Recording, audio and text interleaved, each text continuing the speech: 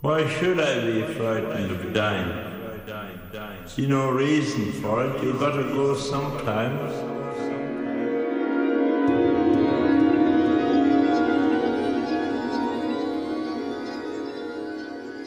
Hello and welcome to the Sam Reads Near-Death Experiences podcast. Thank you very much for listening. Today I have an NDE which happened quite recently actually. It occurred on October 16th of 2022, so about a month ago as I'm recording this. And it is coming to us from a man named Nicholas. He has pulmonary fibrosis and as he was sleeping would have episodes of not being able to breathe. And this actually led to several near-death experiences, which morphed out of whatever dream he was having. So it's quite a unique and fascinating NDE for us to read today.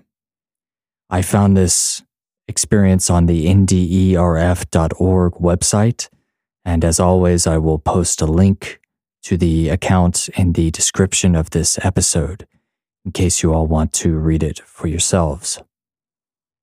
So, without any further preamble, I think we will get started. This is Nicholas's near-death experience.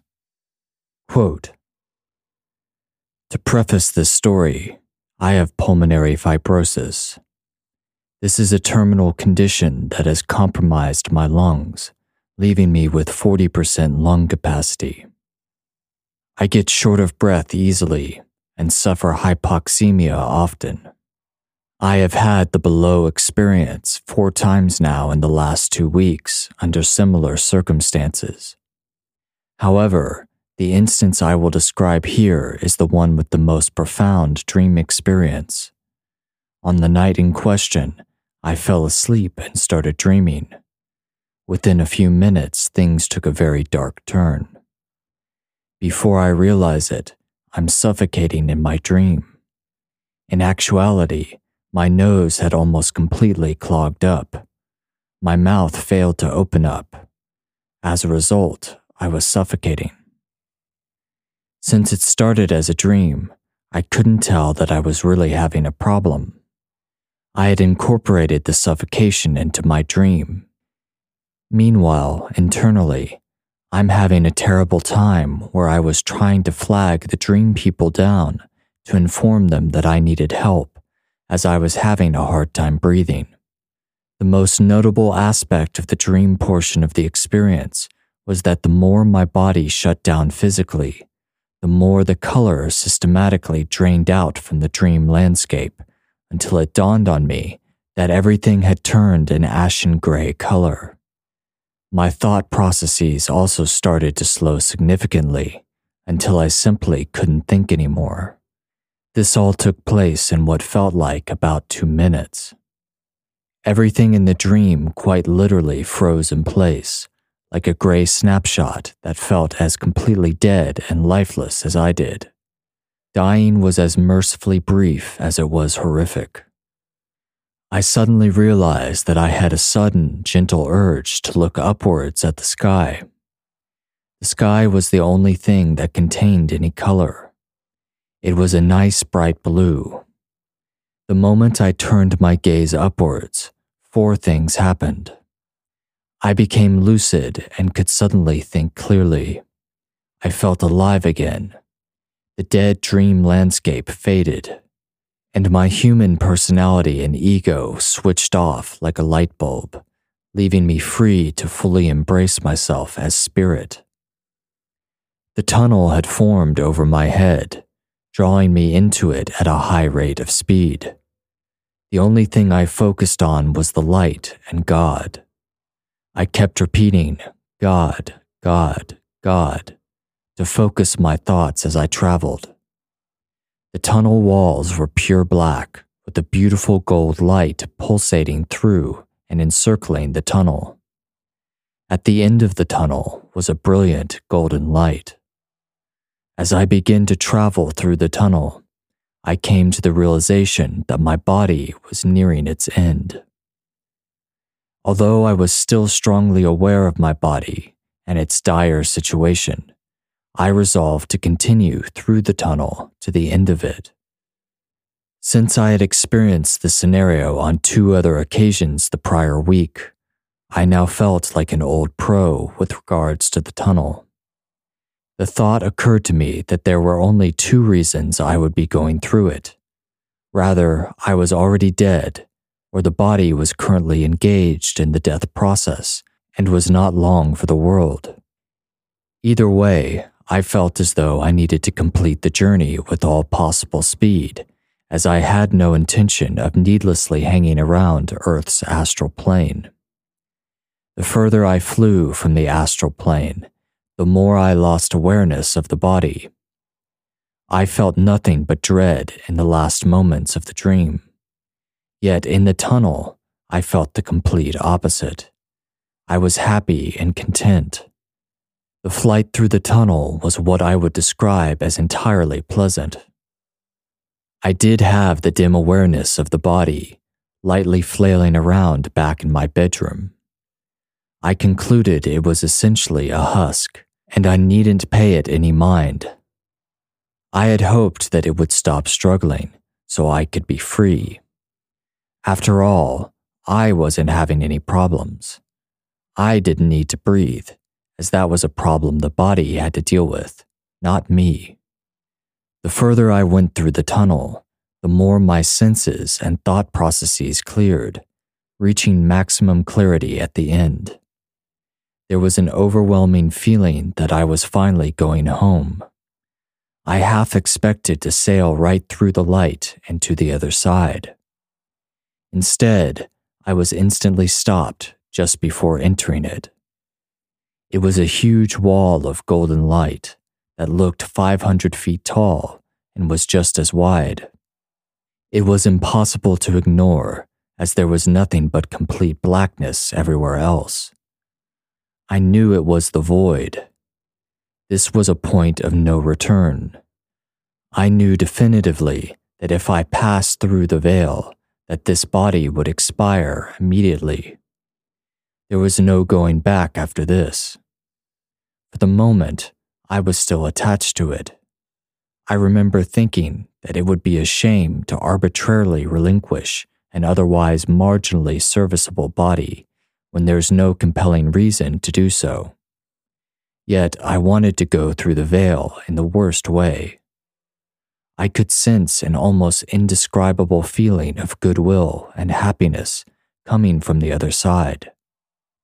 I also felt a massive surge of feeling, explaining to me that the spirit world is a very happening place. I felt many friendly souls were just beyond the veil. Most of the things I felt were beyond description. Be that as it may, I felt I would not only be shirking my duty to this form, but offending God by making the decision to leave the world prematurely. It struck me as the height of irresponsibility to do so. As painful as it was to leave the light, I chose to return to the world. I woke up for all of 10 seconds, then promptly fell back asleep. Again, I found myself in the same position. My nose was still clogged, and I hadn't woken up long enough to clear my airway. This time, I instantly looked up at the sky and once again found myself rocketing through the tunnel.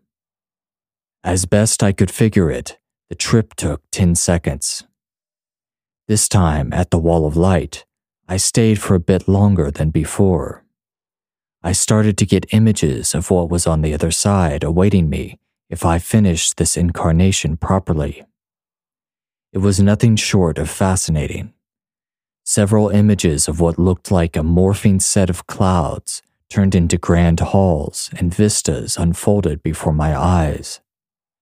Although I left again, I became frustrated that I wasn't allowed to cross over yet. This time after I woke up, I made sure to clear my airway before getting up to contemplate everything that happened over the last week.